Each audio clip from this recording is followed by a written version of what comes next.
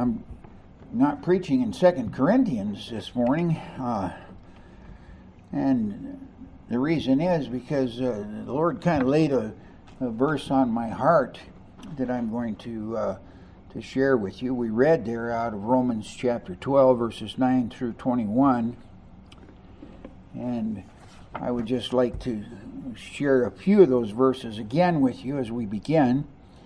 Paul here writing to this Gentile church in the city of Rome, the seat of the enemy in those days, as it were.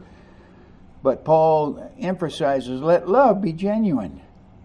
You know, we're to love the Lord our God with all our heart, with all our soul, with all our mind, with all our strength.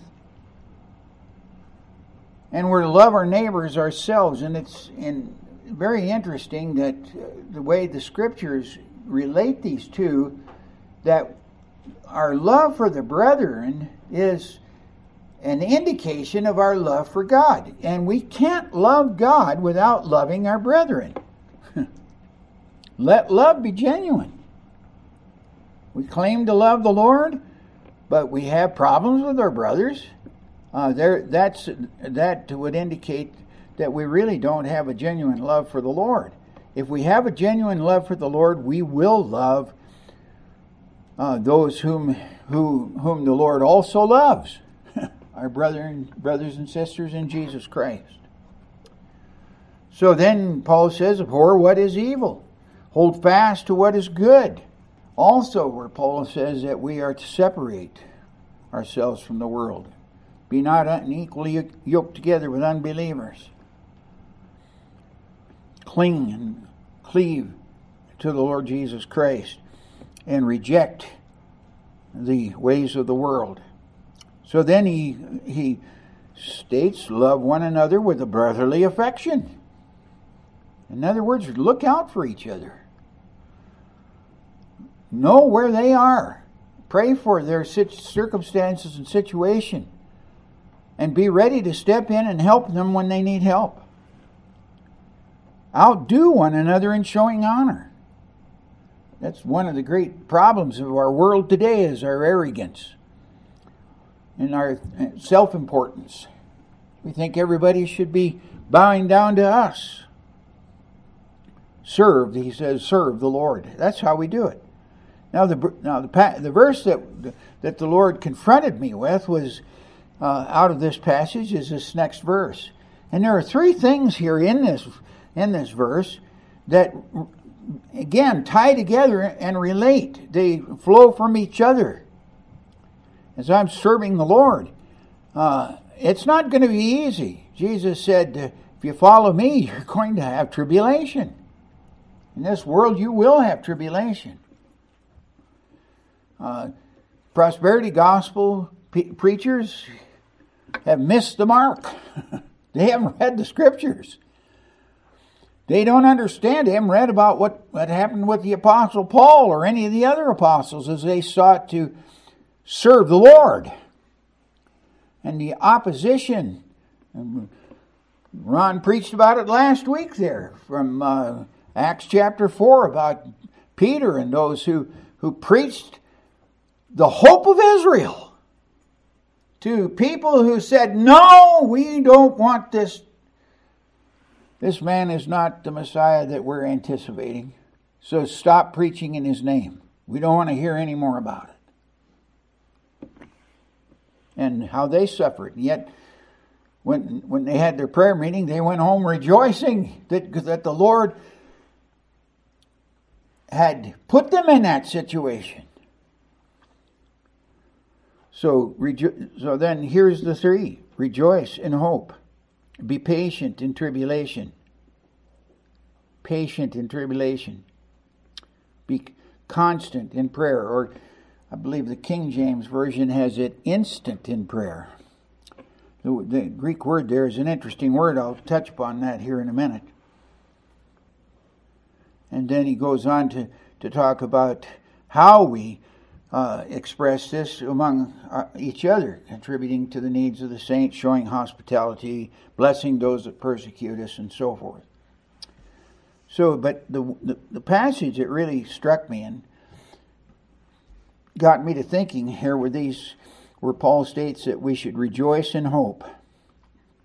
Be patient. The word patient there is the Greek word that's often translated endure. Endure hardship as a good soldier of Jesus Christ. Same word. Endure in tribulation. And then constant. And the word constant there means to give unremitting care to something. In other words, you zero in on it, you focus on it, and you give it your unremitting attention and care in prayer. We need to, as Paul says,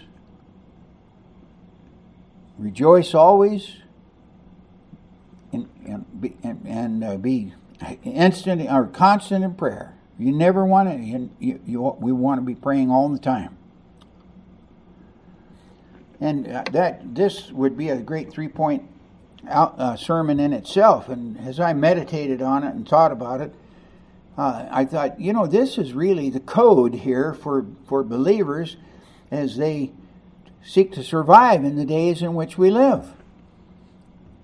We're living in a period of some awful times. We wonder where everything is going. And the Lord doesn't tell us. He doesn't. I don't have a roadmap. Well, I do in a sense, but I don't know the details. So what does the Lord tell me to do in this time? It says, rejoice in hope. Rejoice in what?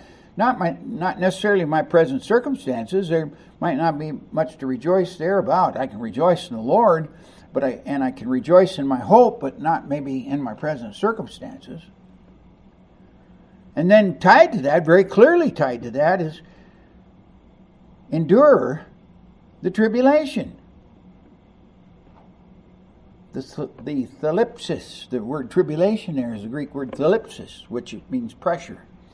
Paul says there in 2 Corinthians that God's put this treasure in jars of clay in order that the power may be of God, not of us. And then he talks about how he was under pressure but not crushed. That's the same thing, pressure. The thlipsis, the pressure in a tight spot but not crushed by it. And then the constant attention to prayer here, I think, is how we're to live it. We constantly look to the Lord, constantly seeking God's face. Now let me get back to this matter of the hope.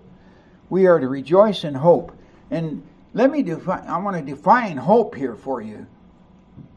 Hope is the faith that rests in promises not yet realized. I have faith in the salvation of Jesus Christ because it has already been evident. And I can experience the new birth.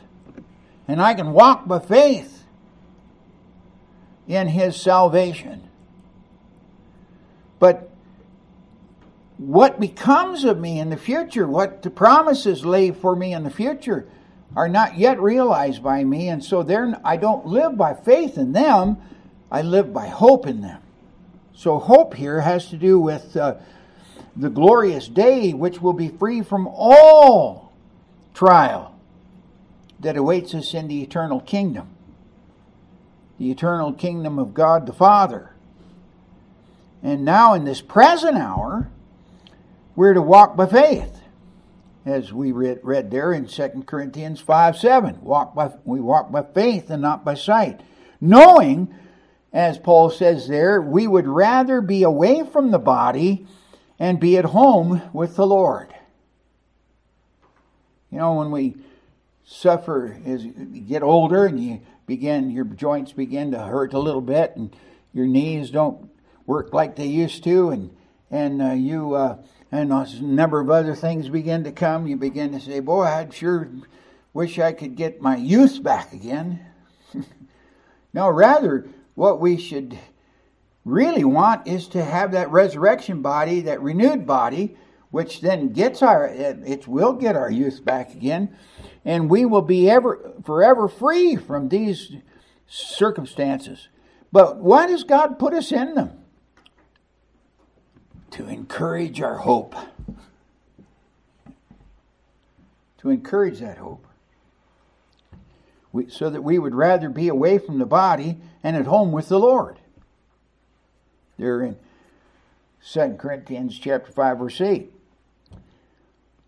But in the meantime, as Paul says there in verse number 9, we make it our aim to please Him. Not fuss and complain about our circumstances, but serve Him, serving the Lord and making it our aim to please Him. And how do we do this?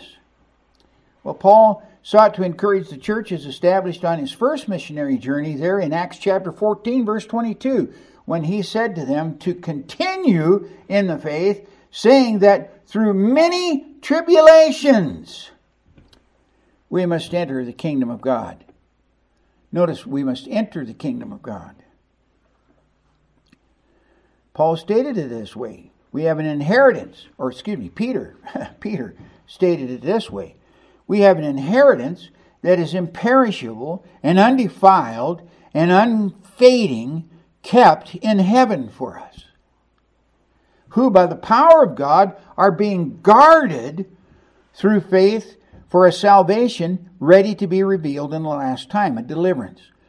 You know, we think salvation kind of, okay, I accepted Jesus, and now I'm saved. I got salvation. So what does Peter mean when he says salvation ready to be revealed? Salvation simply is the word deliverance. We're in this tribulation time.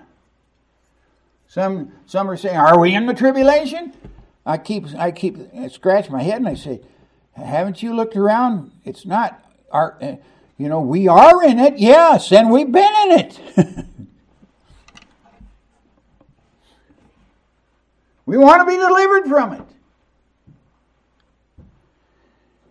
So we walk by faith, serve the Lord, and knowing that we, by the power of God, are guarded through this walk of faith. Knowing that this salvation, this deliverance from this time, will be revealed in the last time. At the end. See, here's our thing. We're looking at a time thing here. So then he says, in this you rejoice. What do we rejoice in? The hope. See, rejoice in hope. And what is the hope? The hope is that by the power of God, we're being guarded and kept in this walk of faith, in this tribulation hour, so that we will be, with the hope that the coming salvation to be revealed in the last time is going to spare us from this. So in this you rejoice, though now for a little while, he says, if necessary, you have been grieved by various trials, so that the tested genuineness of your faith, more precious than gold that perishes, though it be tested by fire. And there's the key. This is the thing. One of these days, everything that we are doing now will be tested, and it will be tested by fire. We saw that in 1 Corinthians. The fire shall prove every man's work of what sort it is. And whether it's gold or silver, precious stone, wood, hay, or stubble. Sadly, many who claim to be believers are building with these materials that will not endure the flames. No. More precious, he says, than gold that perishes, though it be tested by fire, when in this future day of the Lord, so that it may be found to result in praise and glory and honor at the apocalypse, the revelation of Jesus Christ, His second coming. Now here's the issue I think that we need to look at here, and raises the question, what did he mean by we must, there from Acts chapter 14 verse 22, to continue in the faith, saying that we through many tribulations we must enter the kingdom of God. What does he mean by we must enter the kingdom of God? Is the kingdom future? Are we waiting to go into the kingdom? And I would say yes, that is future. Yes, it is. Or is the kingdom now? And I'd say yes. I would say, wait a minute. It can't be both. Yes, it can. Yes, it can. And Paul answers that question for us in 1 Corinthians chapter 15. And here's the simple answer is there are two aspects of the kingdom of God. One is a present aspect, one is a future aspect. They are both the same kingdom, but they have different manifestations to us at this time. The present manifestation of the kingdom is being established in this tribulation, this current world situation. The other is when that kingdom, the kingdom that's being established now, is going to overrun everything else and will become the kingdom of God on earth. Then there will be no more sin, no more sorrow, no more death, no more dying, no more politics, no more wars and rumors of wars, no more fighting among the nations or among the peoples in a nation. Be done. Because what is Jesus doing now, according to Paul? Jesus is reigning at the right hand of the Father, and he's putting all of his enemies under his feet, according to verse 25 of 1 Corinthians 15.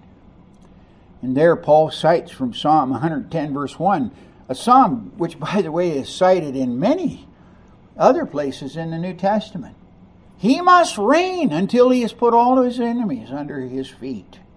And the last enemy to be put under his feet is death. And when he has conquered that, and he'll conquer that one at the resurrection, when all that are in the grave shall hear the voice of the Son of God and shall come forth, some to everlasting life, some to everlasting shame and contempt.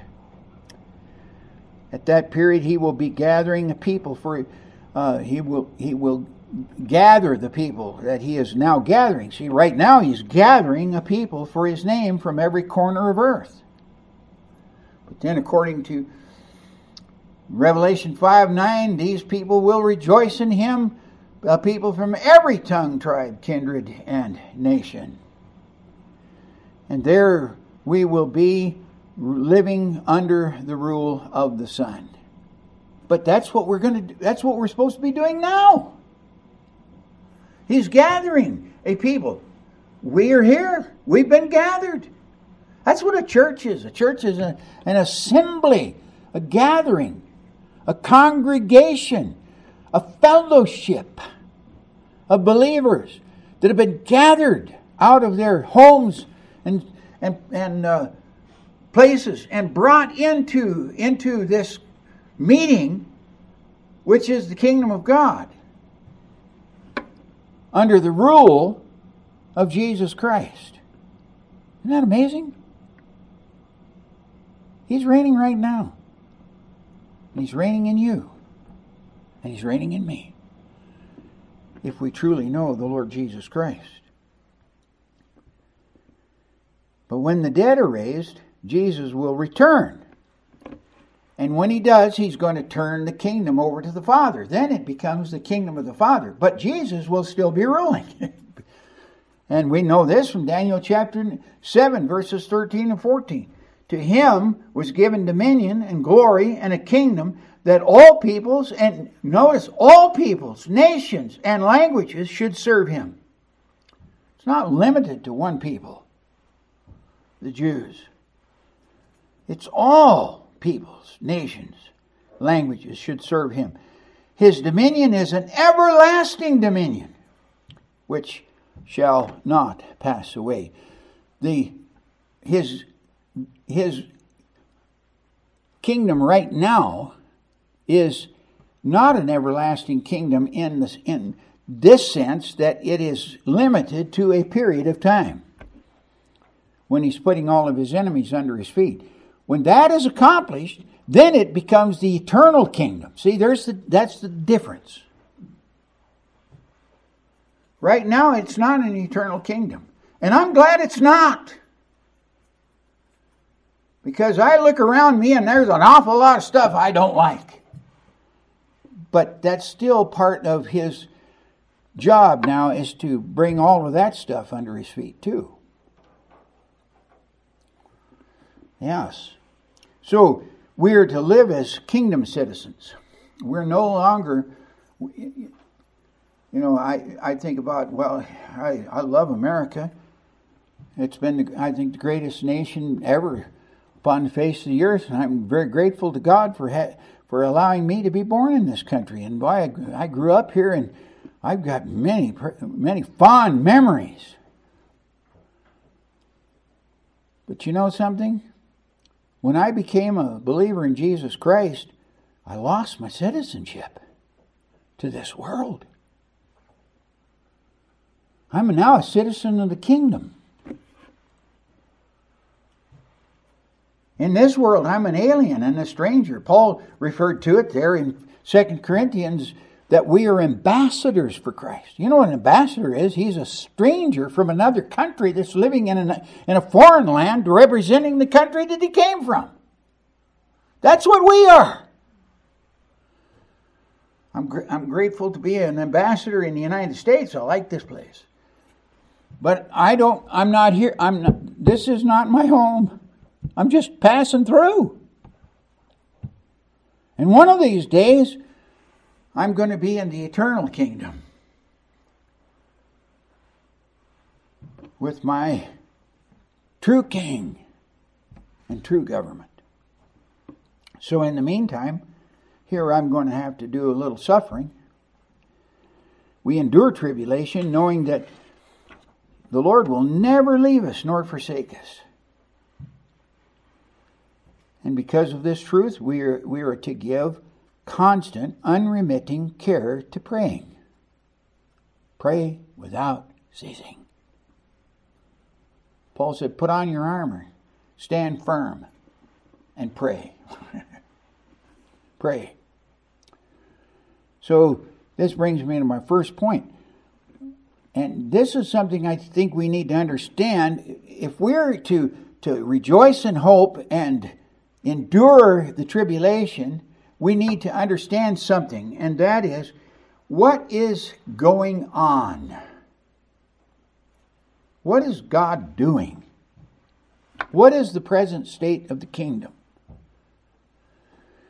So Jesus' teaching on this matter, often in the Gospels, and we don't really see it because we don't have this background to understand it, but Jesus often is correcting the Jews on their mistaken concepts of the kingdom of God. Their mistaken concept of the kingdom of God is why he was rejected and crucified. But it was in the plan of God. But that was in the plan of God. Malachi, see what they were expecting, I'm getting ahead of myself, which their erroneous expectation was that God would restore the Davidic kingdom to Israel. And that the nation of Israel would be the prominent nation in the world. To understand the true nature of the kingdom of God, then when you do that, it will correct this error of the Jews, but you have to understand that there are 2 days of the Lord. A long time ago, I began to see that in the scriptures, and I struggled with it a while. But then, the more I studied, the more I saw the more I realize there are 2 days of the Lord. The day of the Lord is judgment.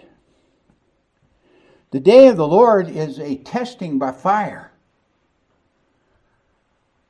The day of the Lord is when God ends something with a judgment. So there are 2 of these. One for the Old Covenant period. And this is what happened when Jesus came the first time. His first coming was in one sense the second coming for the Old Covenant kingdom, because when Jesus comes back again, it's a day of judgment. When he came the first time, it's a day of judgment. It's a day of judgment upon Israel, rebellious Israel. And you see what they did to the Messiah. And it's interesting here how Malachi, the last prophet in the Old Testament, Malachi, very short chapter, it closes with a promise of a glorious day in which the sun, not the S-O-N, the S-U-N, the sun of righteousness would rise with healing in its wings. Are we looking forward to that day? Yeah. But it's interesting that this day that's going to dawn is also a day of fire and judgment. Because there are 2 peoples that are involved here. Those who fear God, the righteous, and those who reject God, the wicked.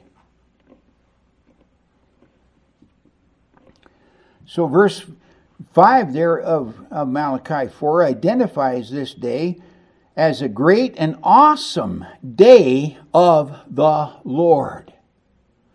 Awesome. The word awesome there in the Hebrew language really means to be greatly feared. A terrible day. So which is it? A glorious day? A new day in which the righteous will go out leaping like calves from the stall? I love that picture. Wow. Leaping like calves from the stall.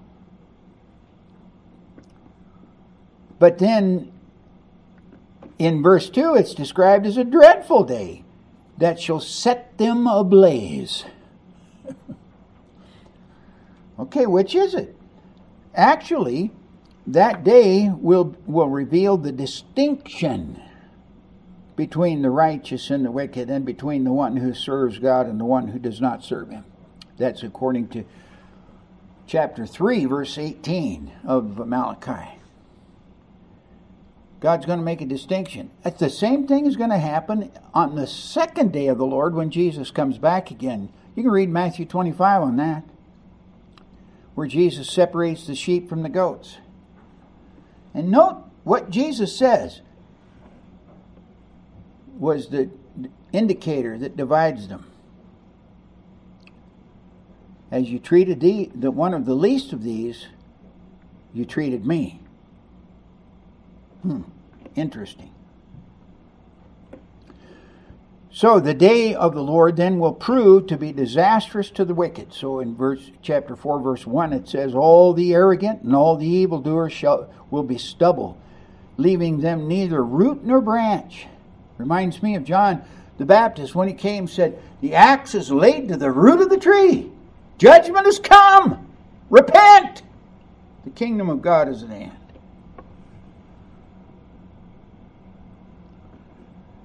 On the other hand, that day for the righteous will be glorious. But for you who fear my name, the Son of Righteousness shall arise with healing in its wings, and you shall go out like calves from the stall. You shall tread down the wicked, and they shall be ashes under the soles of your feet on the day when I act, says the Lord of hosts. So these 2 days are, 1 for judgment on the old covenant age, and 2 for judgment on the new covenant age. We also are facing a day of the Lord. And Jesus announced the first when he declared that John the Baptist had fulfilled the prophecy of Malachi. There in Matthew chapter 11, verse 14. Remember, the day of the Lord is to distinguish between the righteous and the wicked. And Malachi closes by announcing that the first day of the Lord would be announced by the prophet Elijah in verse 5. Now, so Jesus explains this in Matthew chapter 14. In Matthew chapter 14, I'll be very brief here with the description, but here is where he deals with the imprisoned John the Baptist. He's been in prison for a little while, not too long, because this is not too far into Jesus' public ministry. But early in Jesus' public ministry, he was arrested, and he was arrested because he denounced the marriage of Herod to Herodias, who had been Philip's wife. He had taken the wife of Philip and made her his own wife. And God said, that's wrong. So he got put in jail. Now he's sitting in jail. And so as he's sitting in jail, he's beginning to question, is this Jesus really the Messiah? Now, why would he do that? See, here's the question. Why would John be questioning the Messiah? Because he is in tribulation. He's suffering now. He's not able to rejoice in hope, and the reason is because he has a mistaken concept of the kingdom. He believes, like all the Jews of his day, in fact, all the disciples. Remember, when Jesus was raised from the dead, just before he ascended, they asked him, are you going to restore the kingdom of Israel now? That was their expectation.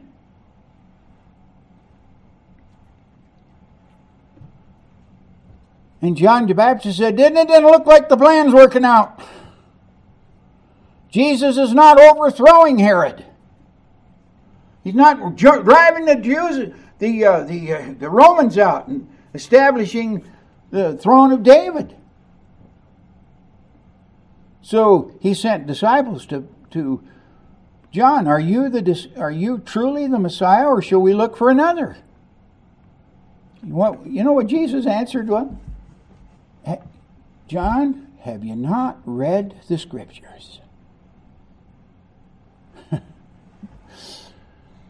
He said, hey, what do you guys see?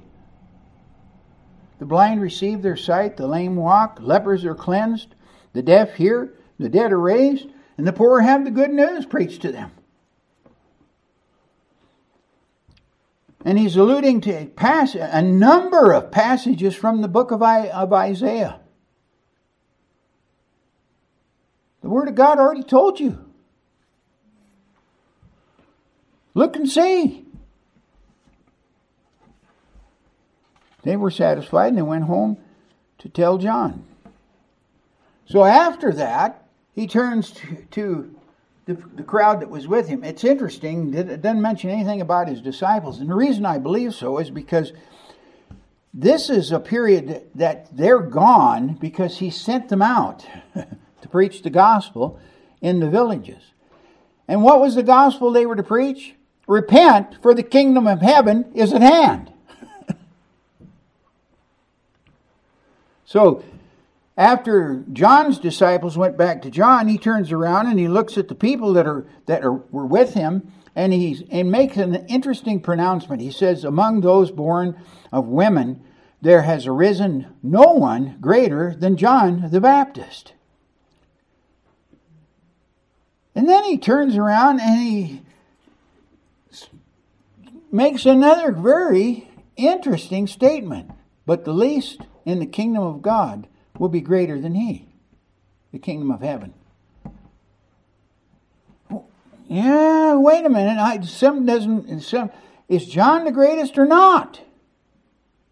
And what about this least in the kingdom being greater than John? What does that mean? See that? That's an important truth. And I think what we have here is Jesus is now giving some very important truth couched in somewhat obscure language. And we know that because he said, "He who has ears to hear, let him hear." When Jesus says that, is what I'm going to say here, you're going to have the Spirit of God interpret to you. This is obscure language. And the first thing Jesus said was that the true kingdom of God would suffer violence.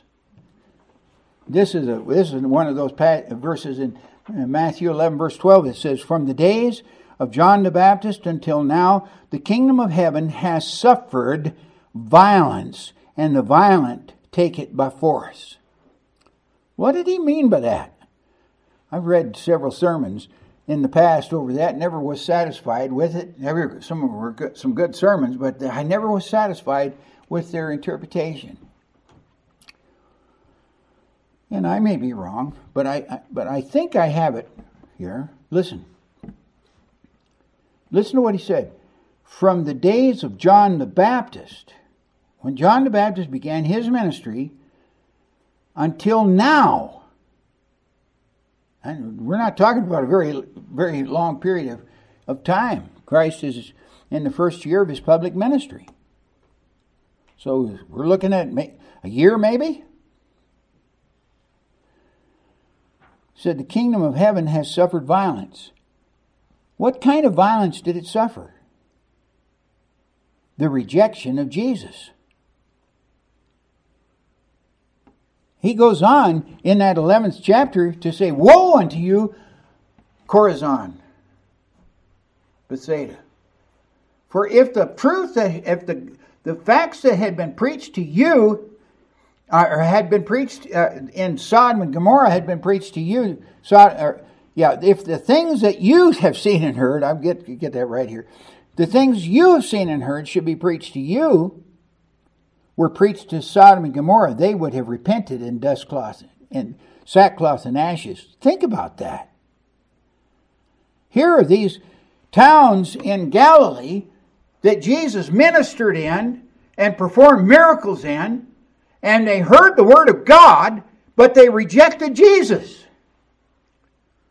He said, if Sodom and Gomorrah, as wicked as they were, had heard this and this that I've given to you, they would have repented. But why didn't they repent? Because they had the expectation that their Messiah would come in and throw the bums out and set them up in positions of honor and dress them in royal garments, and they'd be strutting around with pride. Woo! Look at us! Yeah. But he didn't. He told them, "You're sinners. You need to repent. You need to humble yourselves before God in sackcloth and ashes. And you need to," and then that's why I believe it's so important that he tells them, "The least in the kingdom of God will be greater than you," than John the Baptist. The kingdom of God is for humble people. For the humble, the contrite in spirit. See, the old covenant aspect of the kingdom would suffer violence when those who heard it rejected Jesus and removed him in an attempt then to take the kingdom by force. And that's exactly what happened. After they crucified Jesus, they began to rebel against the Romans with the zealots. And then the Romans retaliated and destroyed Jerusalem and burned the temple. 70 AD. Yet although no one born of woman was greater than John, see, this is the question now that arises. So Jesus here is not making a moral distinction between John the Baptist and his followers, but noting that the fact that what was considered great in the old covenant aspect of the kingdom. And you just go back and read Solomon in all his glory, David in all his glory. They're great. Even the temple itself, the disciples used to go out and, whoa, look at this building. Jesus, do you think this is something? Just wait, because not one stone's going to be left on another. What we think is so wonderful and so great, no, God doesn't think that at all. So that's why Jesus says there in Matthew chapter 5, verse 3, blessed are the poor in spirit, for theirs is the kingdom of heaven. God's not looking for important people or self-important people. He's looking for the meek, the humble. Humble yourselves under the mighty hand of God, and He will lift you up. See, this is the new standard for the kingdom. We read there in James chapter 2, verse 5. Listen, my beloved brothers, has not God chosen those who are poor in this world to be rich in faith and heirs of the kingdom, which He promised to those who love Him. Thus Jesus argued that Elijah had come. Who was Elijah? John the Baptist. Which then announced that the day of the Lord, the judgment day that had come upon the old covenant, was there, burning like an oven, when all the arrogant and all the evildoers will be stubble. The day that is coming will set them ablaze, says the Lord of hosts, so that it will leave neither root nor branch. Malachi 4:1. But the new covenant day was now dawning for you who fear my name. The Son of Righteousness is arising with healing in its wings. See, the new covenant era is arising out of the ashes of the first day of the Lord. That's important to understand. That means Jesus then declares that the present status of the kingdom, and we find this in Luke 16. The Pharisees, let me read this one to you. The Pharisees, who were lovers of money, heard these things. I mean, just think about in his day, the Pharisees strutting around in all their fancy clothes and their love of money. When they heard these things, they ridiculed Him. And He said to them, you are those who justify yourselves before men, but God knows your hearts. For what is exalted among men is an abomination in the sight of God. The law and the prophets were until John. Notice that the law and the prophets were until John. That's the old covenant kingdom. Since then, the good news of the kingdom of God is preached. That's the new covenant kingdom. And everyone forces his way into it. That is, they tried to. They tried to force their way into it. But Jesus wouldn't cooperate. It began back there when Nicodemus came to Jesus by night and said, we know that you're a teacher come from God, because nobody can do these miracles that you can do except God be with him. We. Notice he didn't say I, he said we. But Jesus warned him, if you're not born again, you won't even see the kingdom of God. He thought, we're going to get Jesus' cooperation on our quest for the kingdom. No, Jesus said, you don't even know about the kingdom. And until you're born again, and what happens when you're born again? All of this self-importance goes out the window. The good news of the kingdom is preached and everyone forces his way into it. But, Jesus said, it is easier for heaven and earth to pass away than for one dot of the law to become void. In other words, they would reject Jesus, but it would not cause the word of God to fail. The Word of God would not fail. Note here that Jesus reference to a new day. John's appearance in that day, which is the good news of the kingdom being preached, would be preached indeed. And John introduced this kingdom. Repent, for the kingdom of God is at hand. Matthew chapter 3, verse 2. And again we read, from that time and after the tribulation, that which is after the temptation, let me back up. In Matthew chapter 4, verse 17, we read, and from that time. And the time reference there is that it's after the temptation when Satan had offered Jesus all the kingdoms of the world and their glory. Jesus said no. So from that time, Jesus began then to preach, saying, repent, for the kingdom of heaven is at hand. The new kingdom of God, this present kingdom that will terminate in the glory of the eternal kingdom after the second coming of Jesus Christ. So what's the present? Let me just close quickly with the present duty of believers in this kingdom. And this is what I hinted at here in the opening verse there. Romans 12:12. Rejoice in hope. Endure tribulation. Be vigilant in your prayer life. See, we are living in the manifestation of the kingdom of God, the kingdom of the Son. He's ruling right now. Therefore, we read in Hebrews, let us be grateful for receiving a kingdom that cannot be shaken, and let us offer to God acceptable worship with reverence and godly fear. For what? Our God is a consuming fire. We know what Paul is telling us in that passage? He says, we have received this kingdom. Now let's live like kingdom citizens ought to live, because one of these days, everything we have done in this kingdom life will be tested by the fire. Our God is a consuming fire.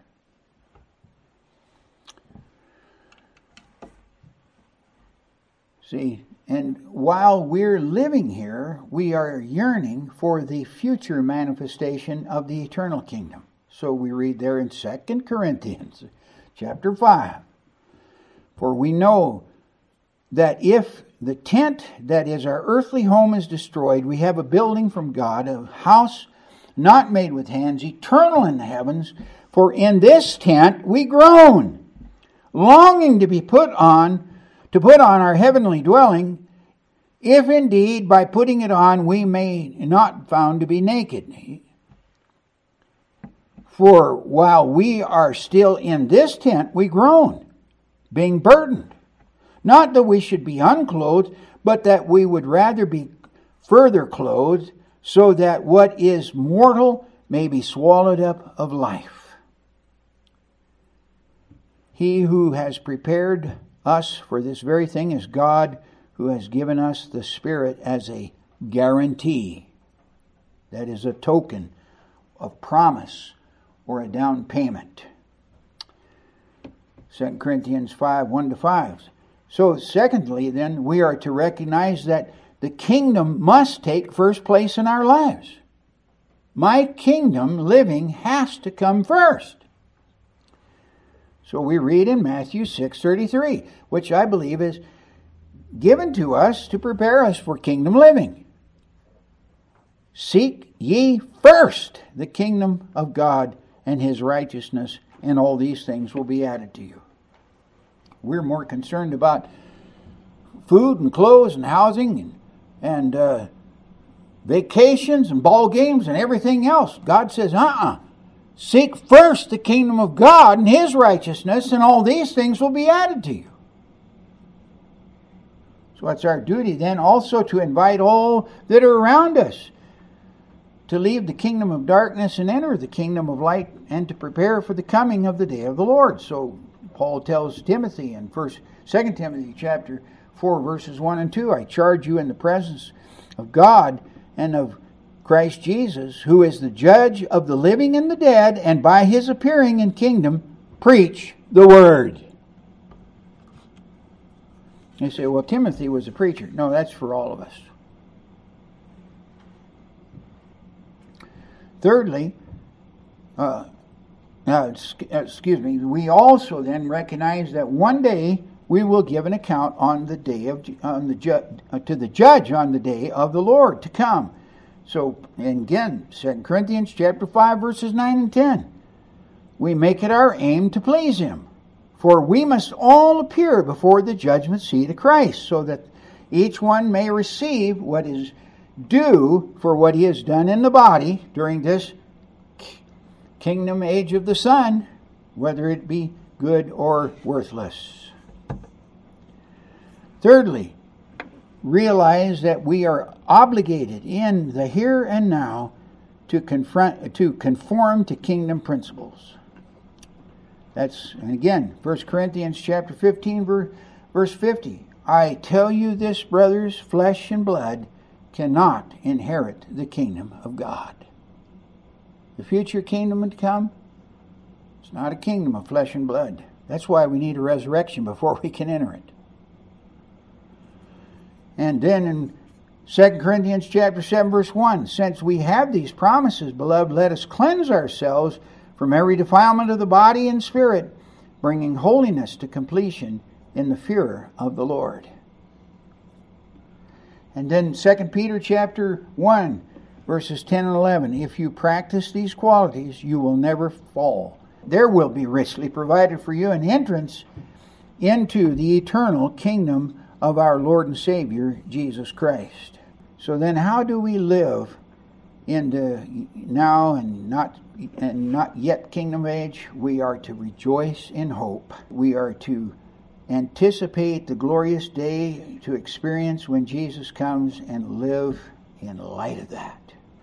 We are to endure tribulation because the world hates our King and it will hate us as well. And thus we need to be in constant, the unremitting care of prayer, focusing on the needs and concerns of those around us, seeking God's will for them and for ourselves in this time. So I close here with Revelation 1, 5 and 6.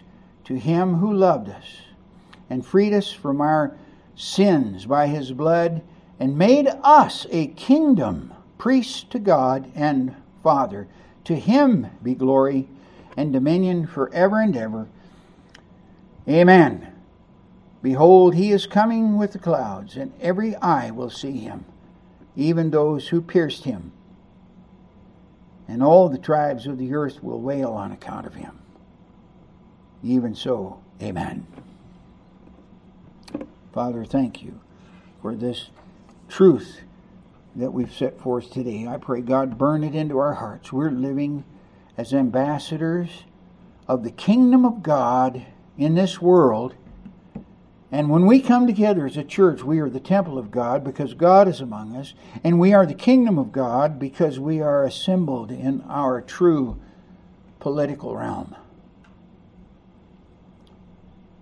Lord, I pray that you would let our love be genuine, that you would enable us to abhor the evil and cleave fast to the good, that you would enable us to show brotherly affection one to another, to outdo one another in showing honor to each other, to be zealous and not slothful, to be fervent in our spirit, and to serve the Lord. Rejoice in the hope set before us, patient in the trials we endure, constant in the prayers we raise to you. And we'll praise you and thank you for what you'll do in us, for your glory. In Jesus' name, amen.